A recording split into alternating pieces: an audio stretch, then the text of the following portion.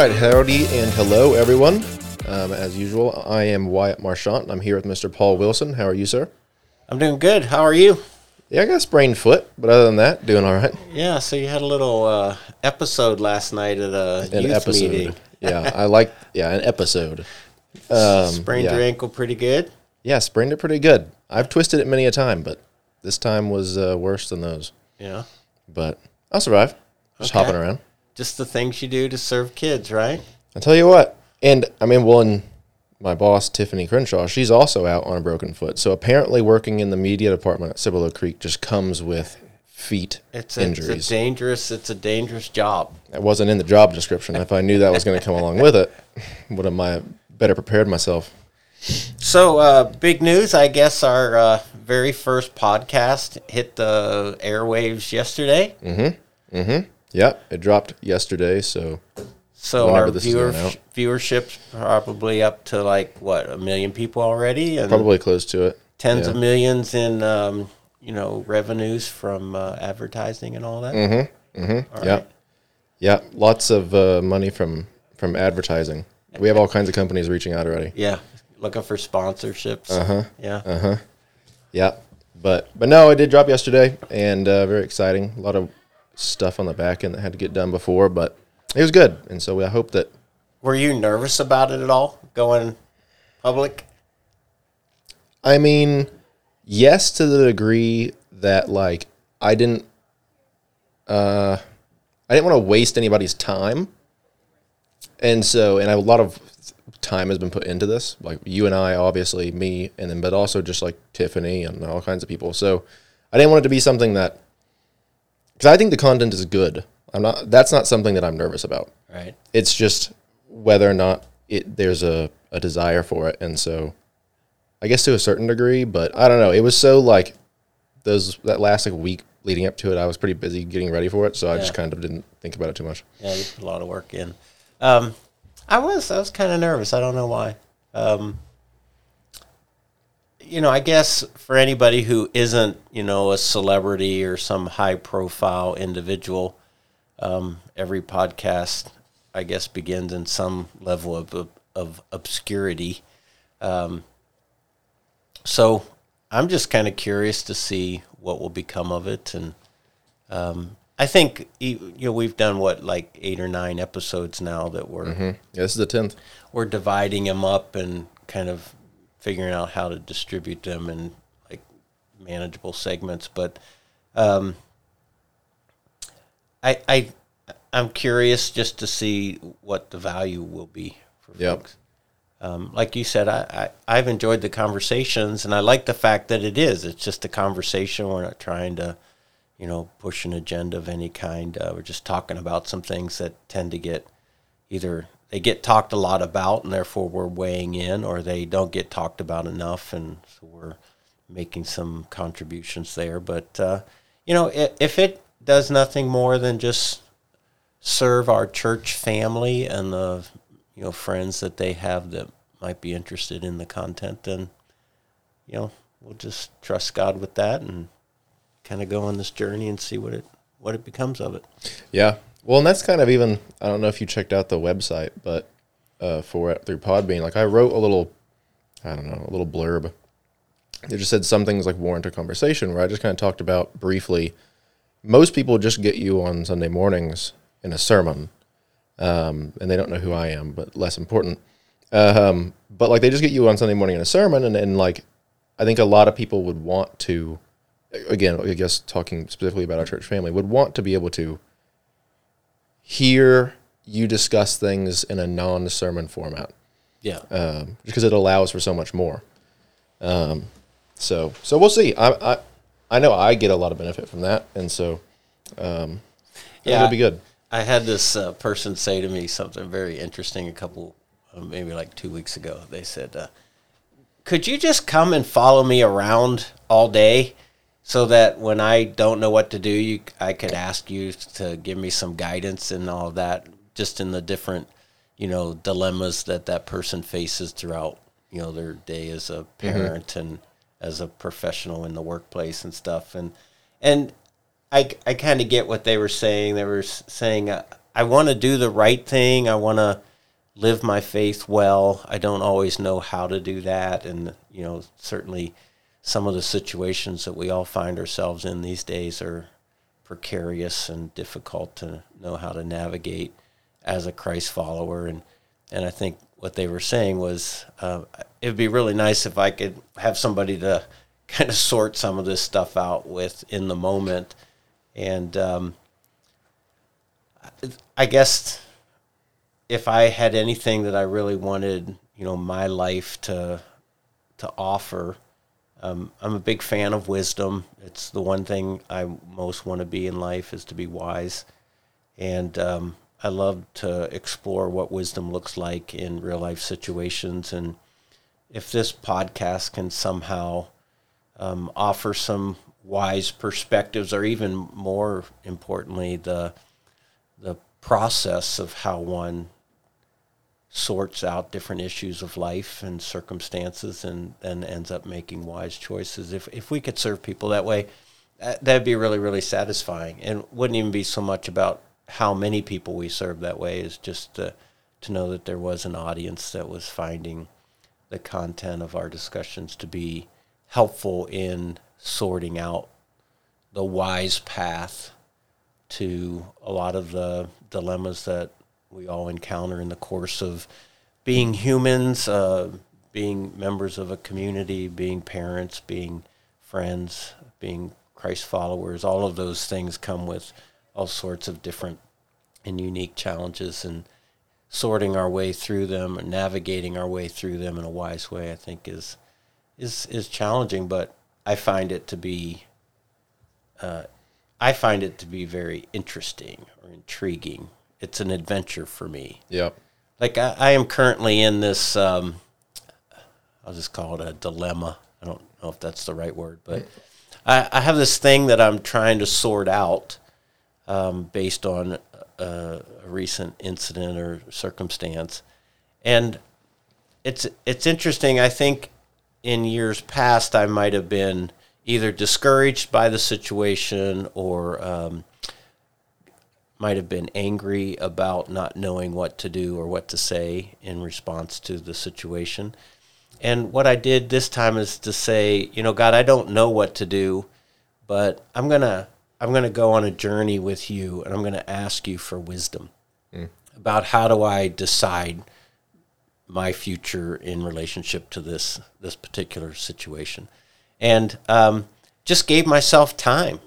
I just gave myself time to hear from God, and I didn't put any time frame on it, but I didn't go into panic mode like, oh no, I don't know what to do, therefore God's not helping, or I'm a failure, or whatever other sort of emotional response I might have had to the situation. I just said, okay, I've never been here before. This is a hard dilemma for me to sort out, so I'm going to just wait on hearing from God about the wise way. And so that's where I am right now. I'm just sort of on this adventure of listening to my soul and listening to what's going on around me as ways that I discern God's voice in my life to be a wise person. And I don't know how we got there, other than the fact that I hope this podcast and the ways that we go about the conversations on the different topics that we select will become, helpful to an audience on how to sort out the wise way to go in the various situations that they face. And I think today's topic is an enormous expression of the search for wisdom in trying to live out our lives as Christians in a balance of grace and truth. So I'm interested to have this conversation with you. Yeah, no, me too. This has been something that, I've tried to figure out because, well, those of you who know me, I kind of have this thing for truth. Not that other people don't, but if I hear something that isn't true, I will address it then. At least I would. Then. And I don't do it in a mean way, but It's just very straightforward. I am resolute in whatever it is that I say. Right. I could be wrong, but whatever it is that I'm saying, I actually think is true. And so, but then sometimes it comes across not as graceful as it could be. And so, like this idea of truth and grace and the balance there kind of all funnels into this problem that I think a lot of Christians have run into, but just people in general, is speaking truth and grace or speaking truth and love. Maybe, I'm sure you've probably heard that phrase sometime, and our listeners probably have too, but it is kind of a balancing act. It's a huge balancing act. Yeah, and it sounds simple, but it's tough. Would you say it's fairly difficult? Like, yes, I mean it's a very delicate dance. So the Apostle Paul writes to the church at Ephesus that they are to, in their relationships, they're supposed to speak the truth in love. And so there's some people who they want to speak truth, but they don't always do it with love. And then there's some people, they just want to show love, so they avoid speaking the truth. So that's sometimes it's a reflection of somebody's unique personality. It's just sort of the way they're wired. Just like you said, you have sort of a high antenna for truth, and when you hear something being discussed that doesn't seem to be consistent, you're quick to move toward it because you're kind of, maybe we'd say you're a truth person. So there are some people who are very, very interested in the nature of truth and that it be understood, and then there are people who they'll avoid the truth because they want to kind of be the loving person in a situation. And then the other expression comes from a description that John writes of Jesus, that Jesus was full of grace and truth, which I think is just another way of saying truth and love. So it's kind of a similar term.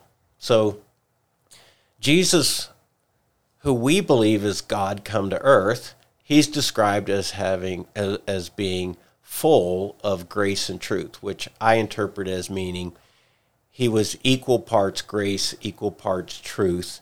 They were held in perfect balance, and they were always delivered consistently. So when he spoke truth, he never did it outside of the bounds of grace. And when he was gracious, he never did it at the sacrifice of truth. So we have this, example in the character of Jesus, full of grace and truth. And then we have this instruction for the early church, which then, echoes down the quarters of time as being applicable to us as Christ followers in the 21st century, that we are to speak the truth in love. And the problem is none of us are Jesus. Jesus was perfect at it. He was consistent at it. He never sacrificed one for the sake of the other. But we're not perfect. We're human beings, and so we are more prone to be out of the balance. And so some of us are going to side toward truth, and some of us are going to side toward grace. And then depending on the situation, the circumstance, and the audience, the people who favor love, or grace, sometimes they'll slide toward truth. And so we can just be really inconsistent with it. And so, like you said, it is a challenge because of the nature of our heart as human beings. We're not perfect. We're not like Jesus in that way, that it's difficult for us to always maintain a balance that's consistent. And I think that's the invitation of spiritual growth, is that as we seek to pursue becoming more like Jesus, or a better reflection of Jesus, or Jesus living through us, however you want to describe that, it's the pursuit of learning how to balance grace and truth in the various situations and circumstances of our life. And that goes back to wisdom. Like, a wise person is able to balance grace and truth, and they know how they're delivering their truth with grace, or how they're expressing grace while speaking to the truth.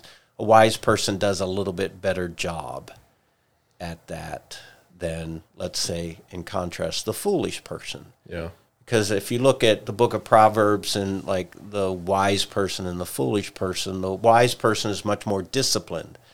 And so he's much more disciplined at balancing these quandaries of grace and truth, whereas the foolish person, he's reckless, or she's reckless, undisciplined. They don't have a good governor. So sometimes they are way overboard on a judgmental sort of use or an aggressive, abusive use of truth, or sometimes they're negligent in expressing love at the expense of speaking the truth. So yes, it is a very, very delicate dance, and it takes a really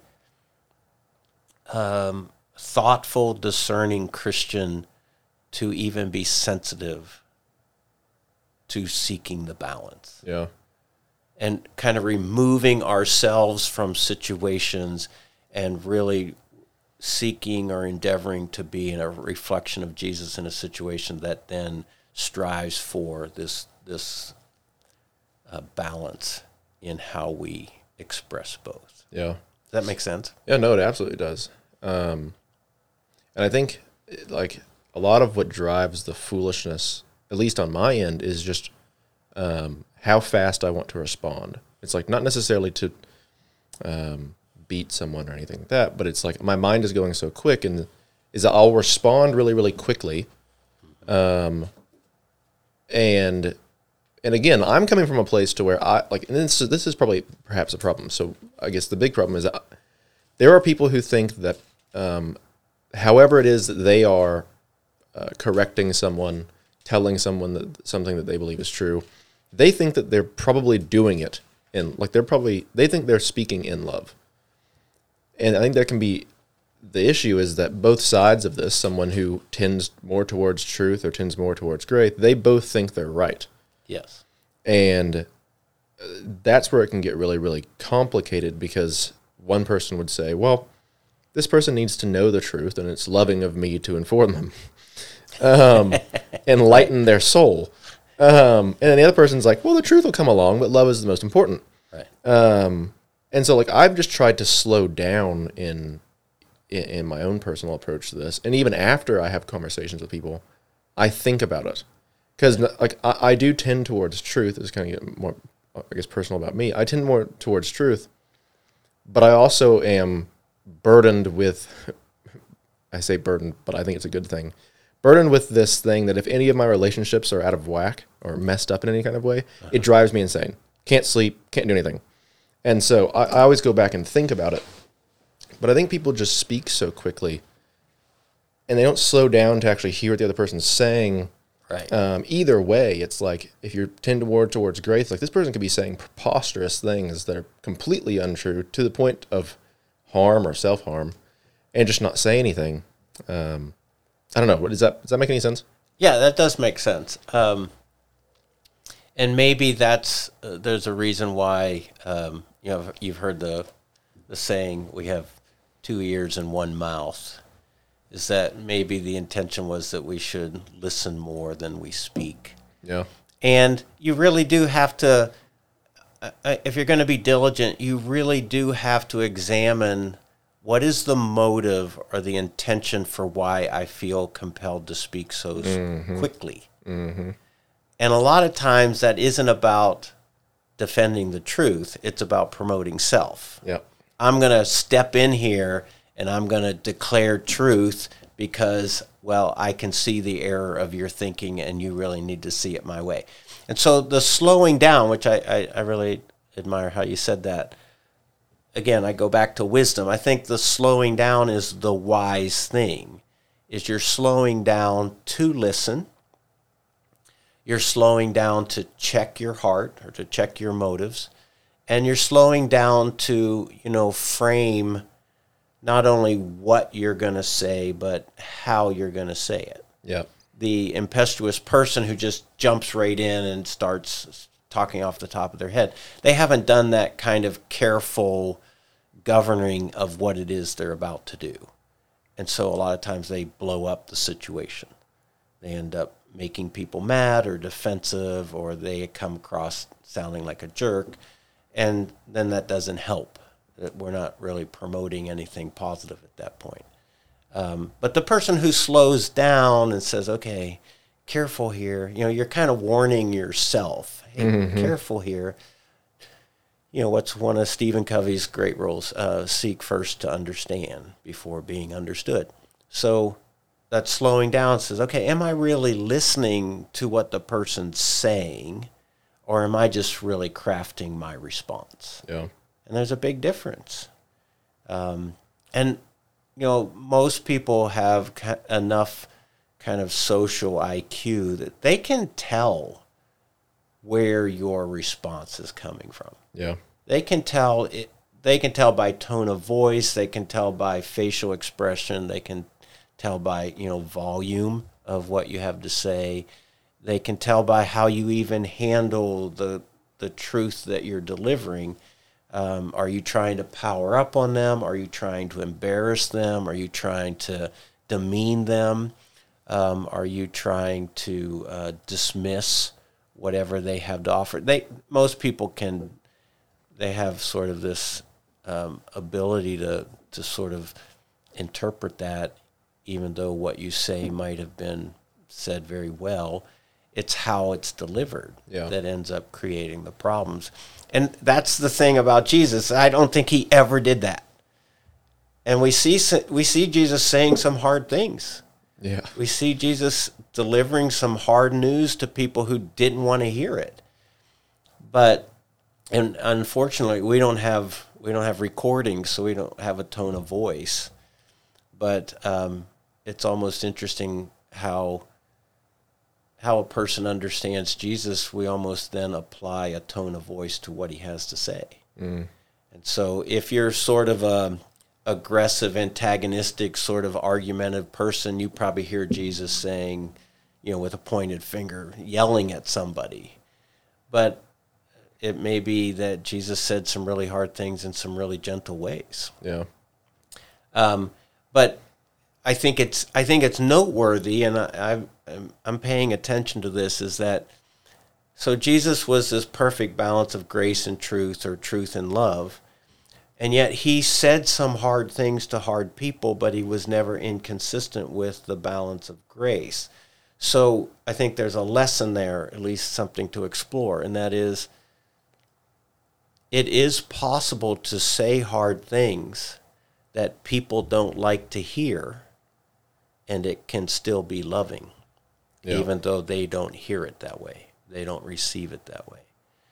And so I think some of the eggshells that Christians are walking on these days, and I'll say it's true of myself, is how to wade into conversations of truth in relationship to culture and society and all that we see happening, how to wade into truth with a motive of love, and with doing my best to demonstrate and to deliver that news with love, recognizing that not everybody's going to receive it as loving, but that doesn't necessarily mean I'm in the wrong. Yeah. Because one of the things that's very popular nowadays is that if you don't approve or affirm certain moral or ethical choices that people are making, then they'll accuse you of not being loving. And I just have a hard time seeing that in the person of Jesus as our model. He said hard things. They must not have always felt loving, but he was able to deliver them in love. So it's possible. Well, I think that's a corruption of how we understand love, too. Oh, without a doubt. I mean, if it's only positive or accepting, then, well, it's kind of like that, and I've said it before, it's like, well, you're fine how you are. It's like, no. Everyone knows they aren't fine how they are. They can at least improve somehow, right? Yeah. And it's like, well, that doesn't do me any good. And somebody needs to tell me, I would hope that somebody would call me out whenever I'm being a jerk. My goal is not to be a monster. I might continue to be one if I don't know it. But I think it's loving for someone to come and be like, hey, man, Sure. be a jerk. But yeah, I think it is a corruption of the idea of what we see as without love. a doubt. Another expression of like the corruption of how love is interpreted and used is I'm watching this whole Jesus was love kind of image being used in arguments, is to say, well, you can't condemn what I do, or you can't be opposed to my moral or ethical choices because you're a Christian and you're supposed to be like Jesus, and Jesus was loving. And Jesus had all sorts of different, friends, and he treated people so well, even though they weren't anything like him. And so the argument is, if you disagree with me, or if you don't hold my position on whatever social situation, is that you're not being loving like Jesus was. And all that is manipulation. Yeah. It's just it's an intimidation tactic to get somebody off the discussion, or to make someone feel bad and then sort of, shrink back in what they're trying to say. Because the fact of the matter is that Jesus never loved at the expense of being holy, righteous, and just. Yeah.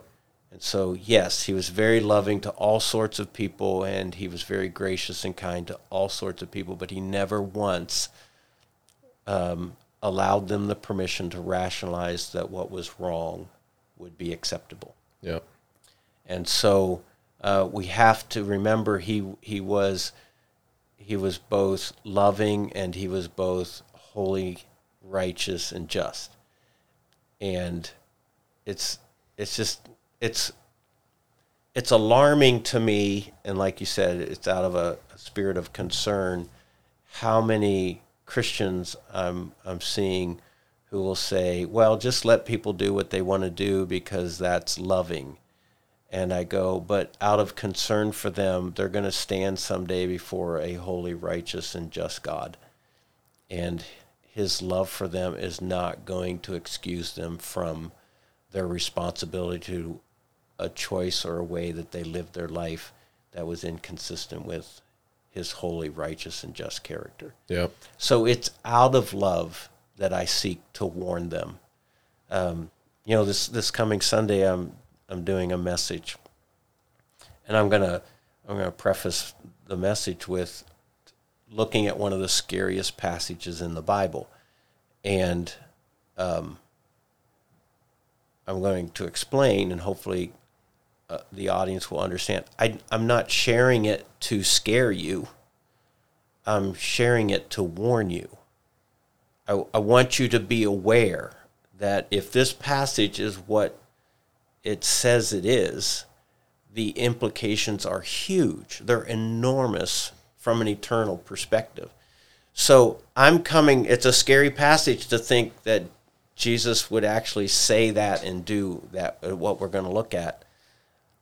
It's really scary to think about that, but I'm not asking you to look at it to scare you, because that's just manipulation.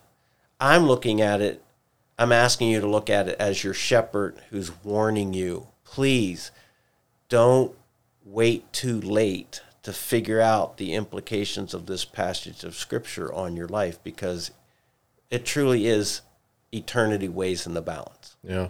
And so it's out of a love for our congregation that I want to warn them about this. Now, I've always said, I still believe it, is my job is to deliver the information, but they're adults, they're big people.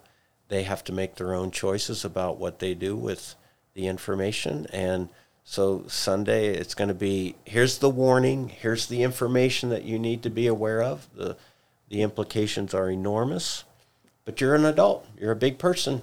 You'll have to make a choice about how seriously you take this, or whether you think, in fact, that's exactly what Jesus was saying, or would he actually do that to anybody? And so it's love at times that warns. I mean, every parent knows this. So I was just thinking. Yeah, every parent, they have to say hard things and do difficult things their kids don't like. but they do that out of a love for their child. Yeah. And their child's going to be upset, throw a temper tantrum, be mad at them, say really mean things back. But it's the love of a parent that says, I don't want to see you get hurt. I don't want to see you continue to do whatever it is that you're doing, because that's not going to go well for you in life. And as an adult who's, 20, 30 years older than you, I know that choice that the child's making will be dangerous or be, detrimental to their life. So it's in love that a parent disciplines. It's in love that a parent, corrects and admonishes their child. Hey, I'm not going to allow this because the choice you're making is dangerous. The kid doesn't see it, but that is a really, really loving parent. Well, that comes from wisdom too, because that parent knows. Yeah, it's like what loving parent would not warn their toddler that touching the stove is going to result in a burn. Now, the kid might still touch the dang stove, in which case he has to learn the hard way. Right. But I would still tell my kid, hey, that's going to burn you. Yeah. It's like no loving parent would not give their child a heads up in that way. Yeah, in fact, you could flip that coin over. It's an unloving parent who doesn't step in and warn their child about behaviors and choices that are detrimental to their life. And you see that a little bit in sort of some contemporary parenting models where mom and dad, they're just trying to be the kid's best friend. And they're just trying to be the cool older person in their life. And so they don't step in and they don't warn and they don't redirect a child's behavior all the way up through like 18s and 20s. They're still not stepping in and doing anything. And they're just they're setting their child up to learn all the lessons the hard way. Yeah. And those hard lessons learned sometimes can be not only very painful, but they can have consequences that will last the rest of that kid's life. Yeah. And all because a parent wasn't willing to love their kid enough to step in and, set a boundary or establish a rule or provide some accountability. And that's just heartbreaking to think how many kids grow up either injured in some way, emotionally, spiritually, relationally, because a parent didn't love them enough to do the work of a parent. Yeah. And I don't know how accurate this is, but one thing that I've kind of put into what it means to love someone is to desire the best for someone and to help them call that part out of them. It's like help them become, in what I believe, become more like Christ, essentially. Yeah. It's like how can you become Paul's version of the most like Christ that Paul can be. And so I think that it would be appropriate to say that if I love you, I would do whatever I can in to an extent to be able to help draw that out of you and desire that for you. And so I think that in and of itself, like with the parent and the child, it's like those parents want what's best for their kid. That does not mean overprotecting, because any good parent knows that. Well, who am I to say that? But I think any good parent knows that the kid needs to have freedom enough to make some mistakes, so that way they do know how to handle it, right? But yeah, to know to desire what's best for that person. But then it comes down to, and I think in a Christian perspective, well, do you actually believe that what you believe is best? Does that make sense? Yes. As I was preparing for this, I kind of got down in there. It's like, well, do we think that Jesus' way is the best way? Because if so, wouldn't we be a little bit more excited to promote it? Right. Yes. I think you're touching on a kind of a foundational or fundamental topic of to what degree do Christians believe the truth of God's truth? Mm-hmm. I think I just said 2 Sundays ago in a message, Christians have to decide what they believe about what they believe. They really have to decide. Is it really the eternal truth of God? And I have to start structuring my life around it and calling others to it? Or is it just one of many options? And it's just sort of like the religiously favorable option that I've chosen for me. But if you've chosen another option, that's fine too. It's, each his own. I don't, at the end of the day, I don't believe that God's truth is a to each his own sort of thing. No. I mean, a lot of people approach it that way. But at the end of the day, there is God's truth. And at the end of the day, all human beings will be held accountable to it. And so that right there, that's a statement about, do I really believe that? I look at the scriptures and I think I see very clearly that all human beings will be called into account to God's truth. So then they need to understand that now, not when they're standing on the precipice of eternity and it's too late for them to square up to that truth in a way that's going to save their soul. So, yes, Christians have to do a lot of honest homework in their heart and their soul about how much do I believe Jesus is, in fact, the way, the truth, and the life, and that no one comes to the Father except through me. Yeah. It's a hard truth.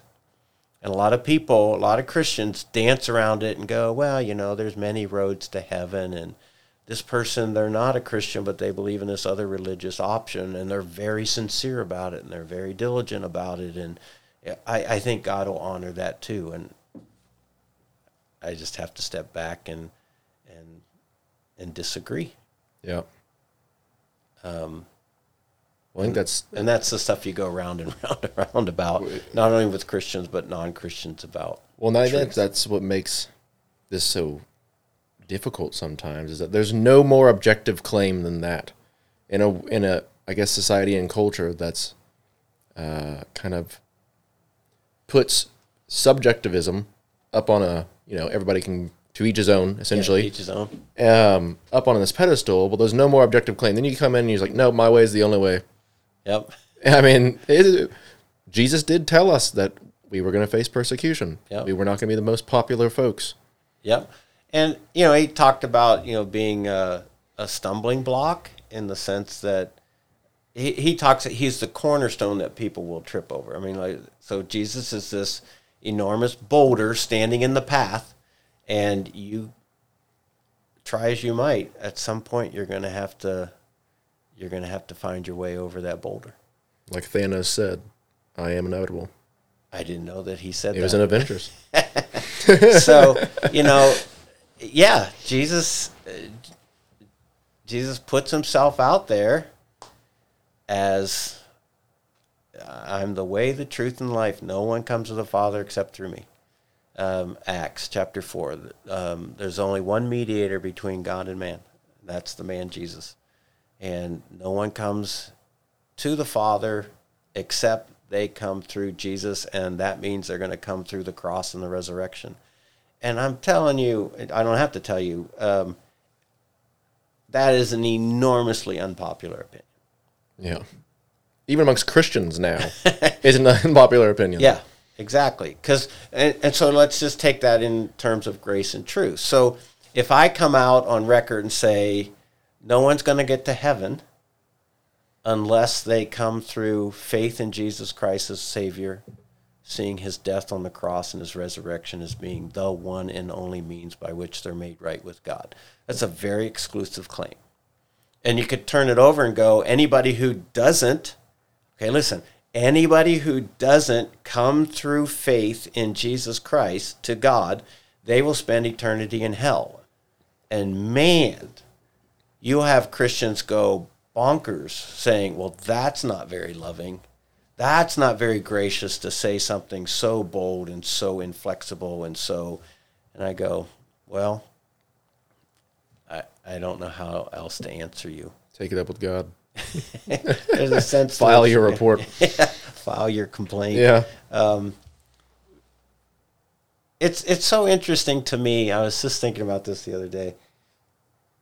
Sort of in this dilemma I'm sorting myself through right now. It's like people believe that preachers have the prerogative to just make the Word of God say whatever everybody wants to hear. or that the preacher has the prerogative to make it say what he wants it to say. He doesn't. I mean, if he's honest to his role and his responsibility. His job, her job, is to speak God's truth as clearly as they best understand it. Yeah.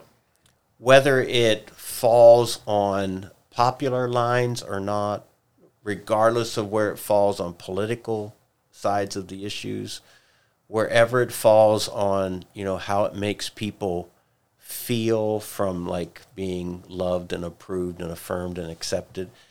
The job of the preacher is to speak the truth of God's word to a generation, regardless of culturally or socially or morally how popular or unpopular it is. And I just don't have the prerogative. I didn't write the book. I don't have the prerogative to say, you know what, I think that's outdated. I think that God's probably not really like that. I think God's probably going to cut people some slack. I can't say that. I really can't. And not answer to God for how I handled his work. You don't have to give any details, but like over your 25 years, how many times has that claim been levied against you? In what way? That what you're saying is untrue, or you're just saying it for the motivations that you just suggested? A few times. I don't want to say it's been a lot, because I've enjoyed a certain credibility and a certain encouragement and support in my role as a pastor here. So it hasn't been a lot. It's been a few times, and a lot of times it hasn't necessarily been directly to my face. I mean, some of them have been real live confrontations, but most of the time it's just getting the news that somebody's left the church because they didn't like something I said or the way that I said it, or complain to somebody else. But yes, but anyways, like with that, the reason I'm asking is like, how many of those instances did anybody come and say, hey, what you said was untrue, and here's why? Was that ever the case? Or was it just, I don't like this, or I don't think that's biblical? Well, yeah, you'll go round and round about whether something's biblical or not. Because, again, it comes back to an interpretation of the Scriptures. And so I'm gonna interpret it to the best of my ability with the disciplines and the rules and the training that I have. And so I'm going to say, from my best understanding, this is what I believe God is trying to help us to understand in this passage. And then you'll have people come back and say, well, but what about that verse in, some other book? Or what about this train of thought? Or, well, I don't think Jesus would really be like that. So you get kind of both the personal feeling kind of perspective, as well as, well, what about this other verse? Yeah. And I don't want to say this is always the case, because this wouldn't always be the case, but they're not necessarily reflecting the same level of skill with how they go about interpreting the Scriptures. I mean, the Scripture's literature, and so there are rules for how you go about interpreting it. And not everybody knows those rules. They haven't necessarily been trained in it. So it's really easy to read the Bible and just sort of say, well, here's what I think it says. And the reason I think it says this is because it just makes me feel better. Mm-hmm. Well, a good communicator of God's truth is saying, well, I would like it to say something else too. But by the rules of interpretation and how, this type of literature or this particular context or what was happening in the immediate historical context of the situation, it's most likely that what Jesus is saying or what God is saying or what the Apostle Paul is saying is this, regardless of how I feel. Yeah.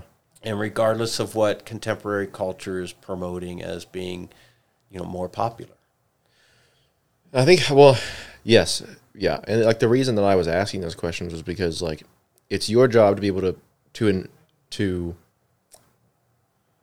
communicate God's truth to the congregants. And I think the congregants' job is, instead of doing what I think a lot of people do, is just like, well, I don't like that, for here these obscure reasons. It's like if you said something on stage that I disagreed with, I would go and come up and tell you why I disagreed with you. I mean, that's what we're doing essentially here, or what conversation's meant for, is like, hey, well, let's get to the bottom, let's find the truth. But, and this kind of brings us into kind of some of the more practical parts of this podcast, which is, well, okay, speaking grace and truth, I want to separate this into two different baskets. You have one, speaking grace and truth, with people who are like-minded, who both claim Christ. And then one, speaking grace and truth, to people who do not. You don't share the same foundation. Right. If you think that we shouldn't separate them, let me know. But that's just kind of the way I've done it in my head. Sure. And it brings me back to Philemon. Philemon. Depending on how you choose to Philemon.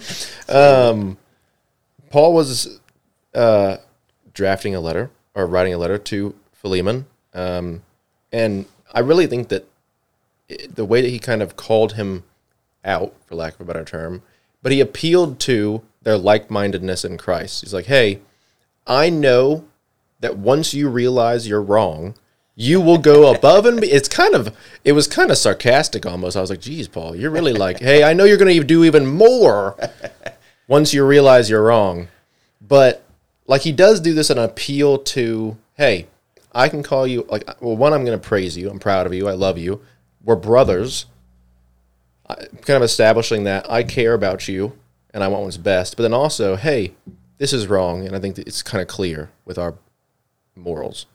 Is that kind of a strain of maybe how we do such thing in the church or with people who are like-minded? Well, I do believe that there's, different approaches. Yeah. So if you're talking to Christians about a situation, you work from a certain fundamental belief that you all share similar propositions. Mm-hmm. And so you can both approach the discussion as well as go about the discussion based on some shared beliefs. And so that may change the way that you actually have the conversation. But because they're a Christian, and let's say in this situation they need to be reminded of truth, that still doesn't allow permission to do it without grace. Yeah. Jesus was full of grace and truth no matter who he was talking to. So Christians talk about the truth in a context of grace, but they just share some propositions of belief that allows them to have a conversation that may be very different from how you go about that same conversation about something with a person who's a non-Christian, because you don't share the same beliefs. Yeah. You don't work from the same foundations. And so it's interesting. A few years ago, a guy reached out to me. We knew each other through some mutual acquaintances. He reached out to me, and he had some interesting questions. So we started going to lunch together. He's not a Christian. And I don't want to say he's antagonistic to Christianity, but he's very opposed to it. He had some really bad experiences with Christians, and so he just sort of saw them as ridiculous. And so it was interesting how he and I had conversations as opposed to how you and I might have a conversation. Yeah. And here's just an approach. I'm not saying this is right or wrong. It's one that's worked for me. So if you and I had a conversation about something between right and wrong, we just because of the nature of our friendship and our personalities, we'd have kind of a lighthearted, give and take. And we'd go about it. You'd make your claims, I'd make my claims, and we'd sort of tussle over them, all within kind of a good-natured kind of camaraderie. With him, I had to be really, really careful. I wanted to speak truth, meaning I wanted to explain as truthfully as I could the truth of God's word. But I had to do it in a way that didn't make him defensive, particularly in light of his past experiences. Mm-hmm. So what I did in that is I came from curious. I just came from, hey, tell me more about what you think. And tell me more about why you think God's perspective on that is ridiculous. And so I really came as a learner. Like I wanna really understand where you're coming from.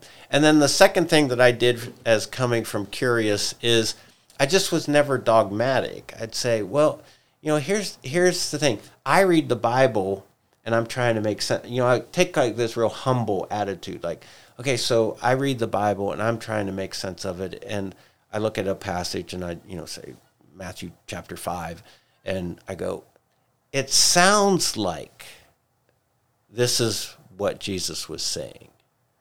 And man, it's a crazy maker trying to figure out like how would that actually work out in life. And so I don't want to say I play dumb, because that's not really that hard for me. I'm kind of dumb. All right. So self-roast. I just try to be humble in saying, here's why I think what I do. It's because of stuff that I read that I believe that Jesus said, and I'm just trying my best to figure out what is its implications.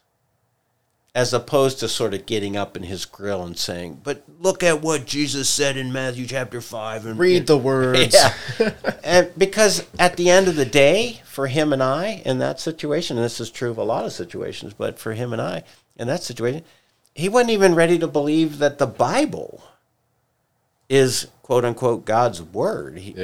So many people nowadays, they look at the Bible, even Christians, they look at the Bible as this ancient collection of writings that human beings, produced. There's a whole conspiracy theory that, many of these authors just sort of got together and said, hey, let's make up this story, the Jesus myth, as a way to sort of push a religion so we can have control over people. I mean, they actually believe that's how the Bible came to be, is that it's just one big conspiracy. The one credible verse, though, love your neighbor as yourself. How's that? From that person's perspective. Yeah. The only thing they'll point to is like, well, doesn't it say? Don't you even... Yeah, so they'll dismiss the entire Bible except that one verse. Yep. Love God. So, love your neighbor no matter what your neighbor does or how he chooses to live. They love that verse. But they want to ignore all the other verses that demonstrate a very just, holy, righteous God. And so I'm just suggesting this is my approach. I'm not saying it's for everybody. I sort of take this humble, curious perspective when I'm talking with non-Christians. I'm really trying to appreciate where they're coming from. I try to listen very carefully to what they're saying.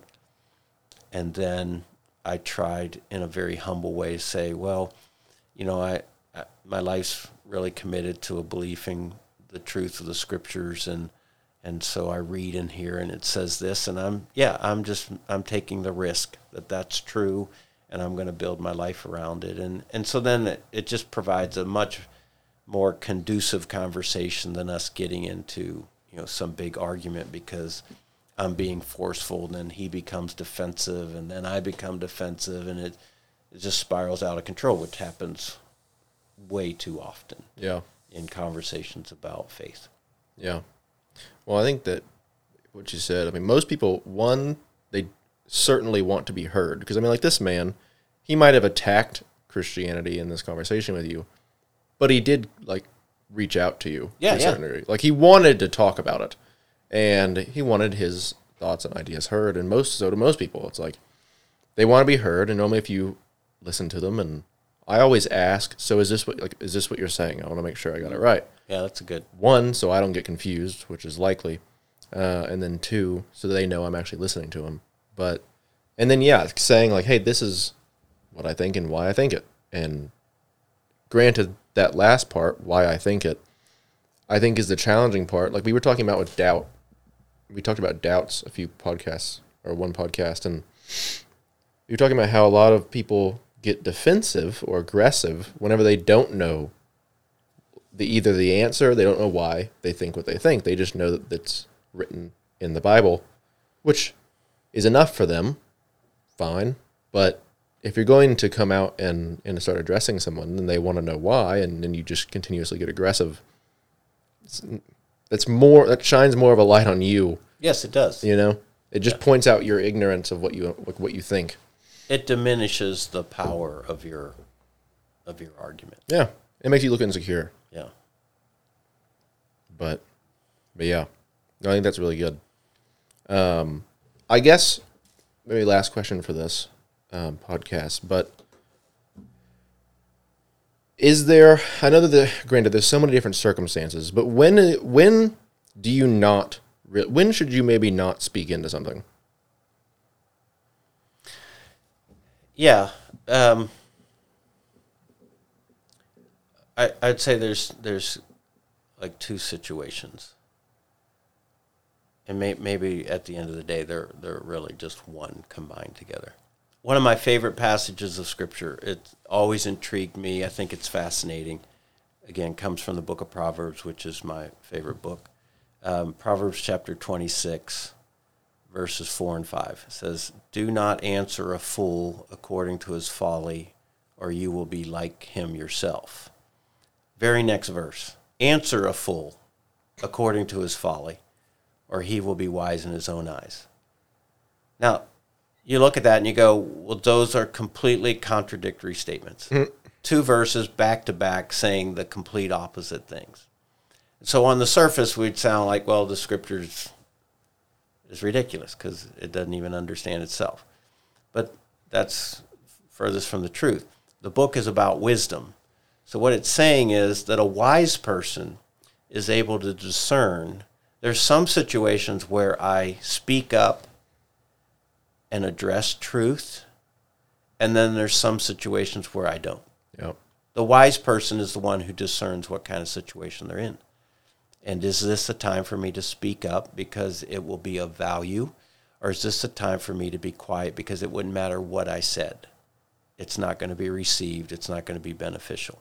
Throwing pearls before pigs. Yes, pearls before swine. So you go, there's just some situations, take the very best truth that you could have, the pearls, and throwing them out right now, it would be just like throwing a necklace of pearls into, is it a pen? Mm-hmm. That you find pigs, and they don't appreciate it.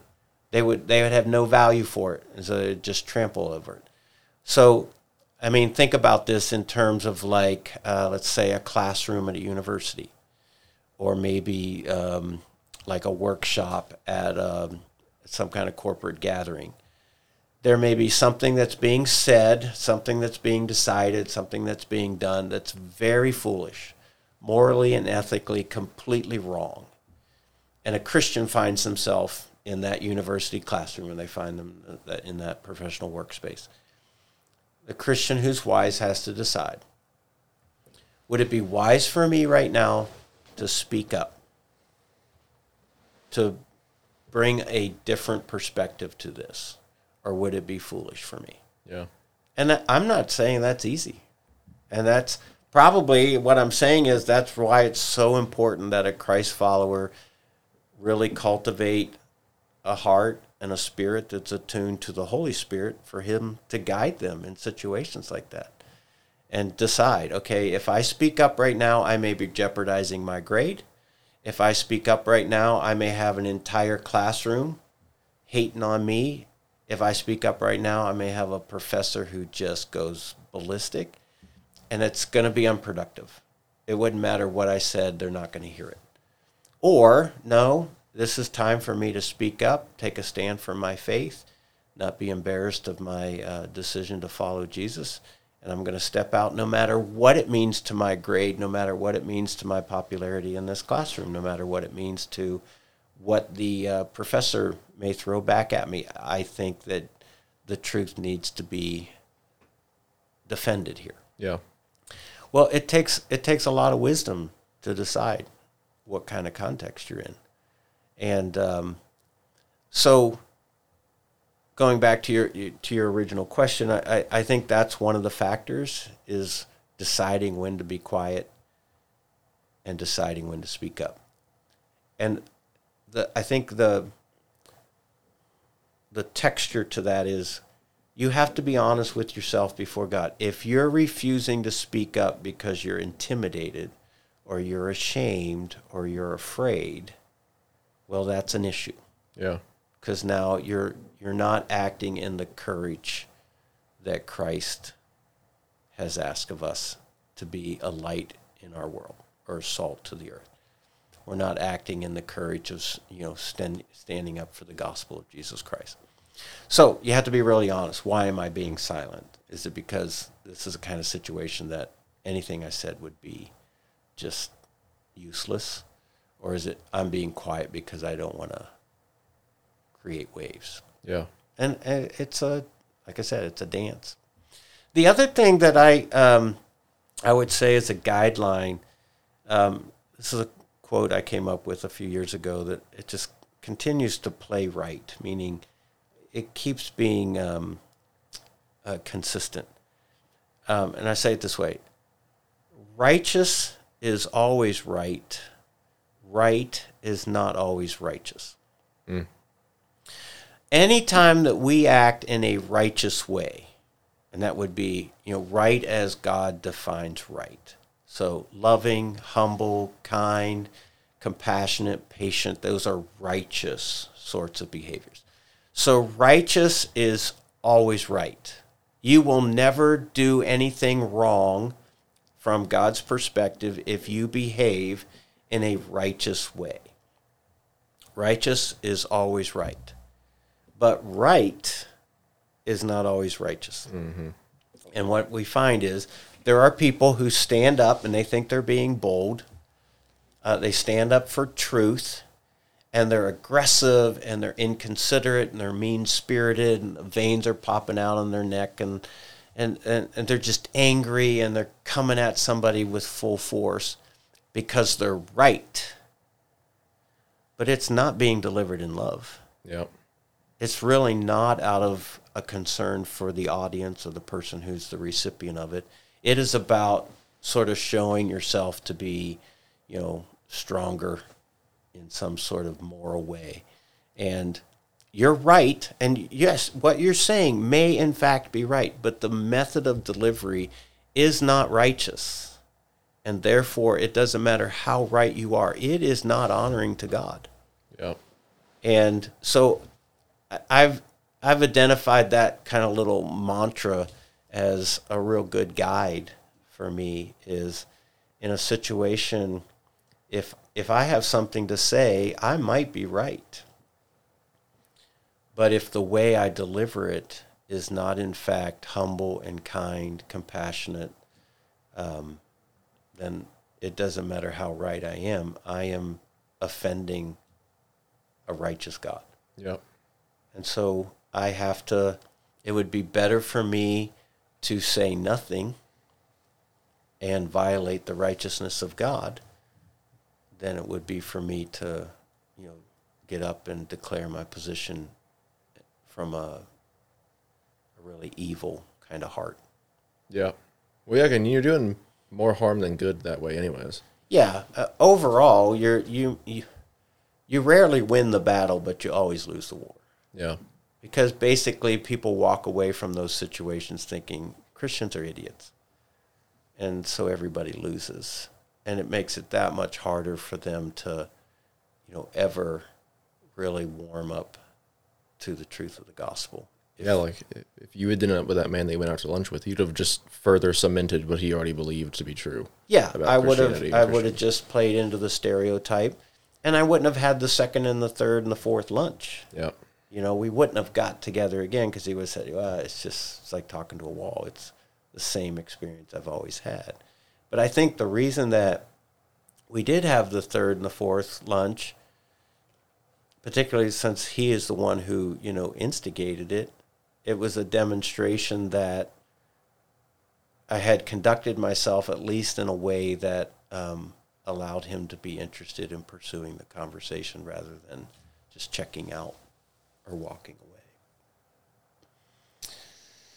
But I'm sure that I just want everyone to know, I'm sure there's been situations where I didn't always do it that way and probably turned somebody off. I don't think that's happened a lot because it's just not even my personality. I'm not a very argumentative person. I'm not a very aggressive, dogmatic kind of person. It's just not my personality. There are other pastors, that is their personality. And they go around, leaving dead bodies in their wake all the time with their, theological superiority. And I just find that really gross. Yeah. So that's not really my style. So I haven't been in those situations a lot. The situation I've been in more, just to be completely honest, is there's probably times that I refrained from saying what needed to be said because I didn't want to not be liked, or I didn't want to get the pushback, or I didn't want the relational conflict. And so I avoided saying really what needed to be said because I'm, conflict avoidant. And on, at one level, I'll answer for that. Again, I'm, the beauty of living in a relationship with Jesus Christ is there's now no more condemnation. But at the same time, there's a responsibility, and James talks about the fact that, the preacher incurs a greater accountability for what he says and how he lives. So I don't know what the accountability will be, but any time that I've shrunk back from speaking the truth because I was afraid of what the reaction would be, is a sense to which I'll answer for that. Yeah. Yeah. And I am, I guess in comparison to you, like I said, I am more argumentative and assertive.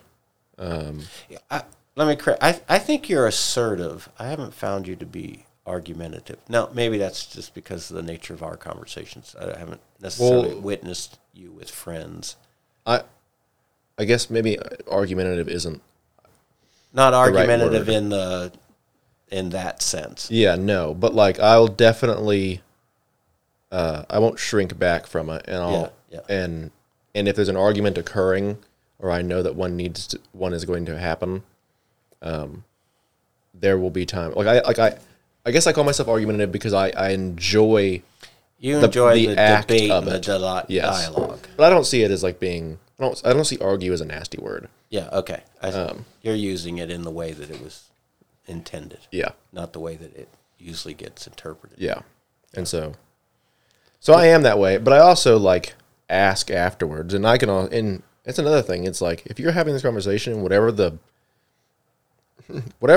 conclusion of it is going to be, if that's going to destroy your relationship with someone, like I have these conversations all the time. It's like, well, there are circumstances where that might have to be the case. Very few in everyday things, and so it's like, well, if I care and love this person, I want them in my life, and if it's not hurting me or someone else, I don't want to drive them away either. Yeah, I was in this social setting a while back, and because I'm the preacher, that's always an element to my presence in no matter what setting. And this person in the setting, there's no secret that they couldn't be any more opposed to everything that I believe and think. And they tried to, we got into this conversation. There were other people sitting there, so it just wasn't me and them. They tried to get a conversation going, and they were egging me on. Mm-hmm. Like, they were wanting to draw me out on my position so that they could then, just sandblast me. And I had enough discernment at that, what was unfolding, to where I said, you know what? You and I will just go round and round on this topic, and it's not going to end well for either of us because we're just probably going to get mad at each other. And I don't want to do that to you or to us or to this situation. So maybe some other time you and I could get together. See, that I think that's wisdom. Yep. And I knew what they were up to. I wasn't going to go there. And I just found a way to say, as truthfully as I could, this isn't going to be productive. You already know where I come from. I know where you're coming from. we're not going to end up, neither of us is going to convince the other here, certainly in this setting, about seeing it the other way. So rather than us create some scene, let's just not even go there. Yeah, see, I had to learn that the hard way. Yeah, the book of Proverbs tells us there's two ways to be wise. Yeah. You can make all the foolish choices and then suffer the consequences. And you can learn and go, wow, that really hurt. I don't ever want to do that again. That's one way to become wise. The other way to become wise is that you watch other people make foolish choices and suffer consequences, and you step back and learn lessons like, that looked like that hurt. I don't ever want to go there, so then I'll make a different choice. Yeah. Except in this scenario, it wasn't even me or the other person that suffered. It was the other people at the party.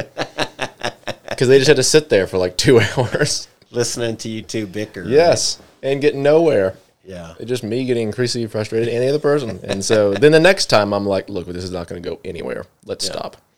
Yeah. But I think this is really good. Any closing thoughts on speaking truth in love? I mean, there's so many things, but. Just two things, and some of what we've already covered, but it is a dance. Jesus did it perfectly. He balanced grace and truth, and it's kind of amazing to watch it unfold in the Gospels. We're not Jesus. We're not perfect like he is, so we don't always get it right, but with the Spirit of Christ living inside of us, we can at least make some progress, and we can grow up, become more mature. So it's possible to be a better reflection of Jesus in our life by balancing grace and truth in the discussions that we have with people that are touchy and difficult. And I would encourage any Christian listening to continue to strive, really fight this temptation to say, well, that's just the way I am. They're going to just have to deal with it. I'm a straight shooter. I just say it like it is. And really, that's just a lousy admission. You're just saying you're stubborn and you're not willing to grow and change. I'm not asking you to become less of the truth teller that you are, but we have a responsibility of balancing it with grace. So I've realized that most people who are like that do not like it whenever it's done to them. Yeah. So I'll go do it to them. So first of all, I think grace and truth is possible, and it comes with spiritual maturity and spiritual growth. And the second thing I'd say is we are living in one of the most interesting eras of history. And you look at our culture, and you look at our society, and you look at our politics, and you look at our religion, and you look at arts and entertainment, whatever arena life you want to look at right now, and it's a mess. Mm-hmm. And the need for Christ followers to graciously speak truth, I don't know that there's been a time, certainly in my lifetime, when it's more imperative.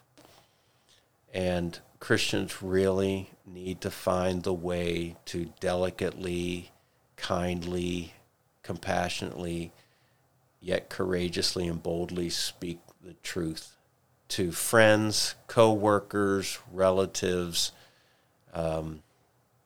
people they encounter in various situations, to really be courageous to speak the truth. I'm not saying be mean. I'm not saying be aggressive. I'm not saying be unkind.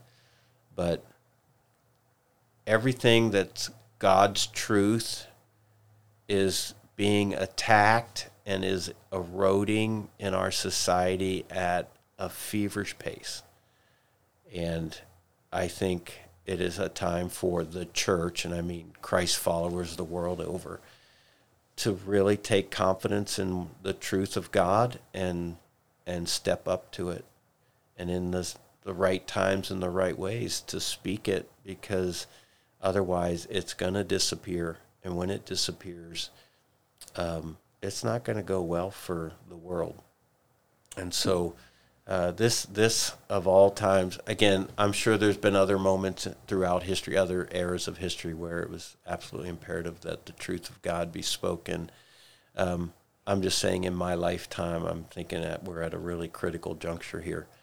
And I'm trying to find the balance of how to speak truth in love, how to speak the truth in grace. I'm trying to find the balance of how to, preach the truth of God's word without turning people off or turning people away, but coming to accept the fact that some of the truth is hard and not everybody's going to like it or want to hear it.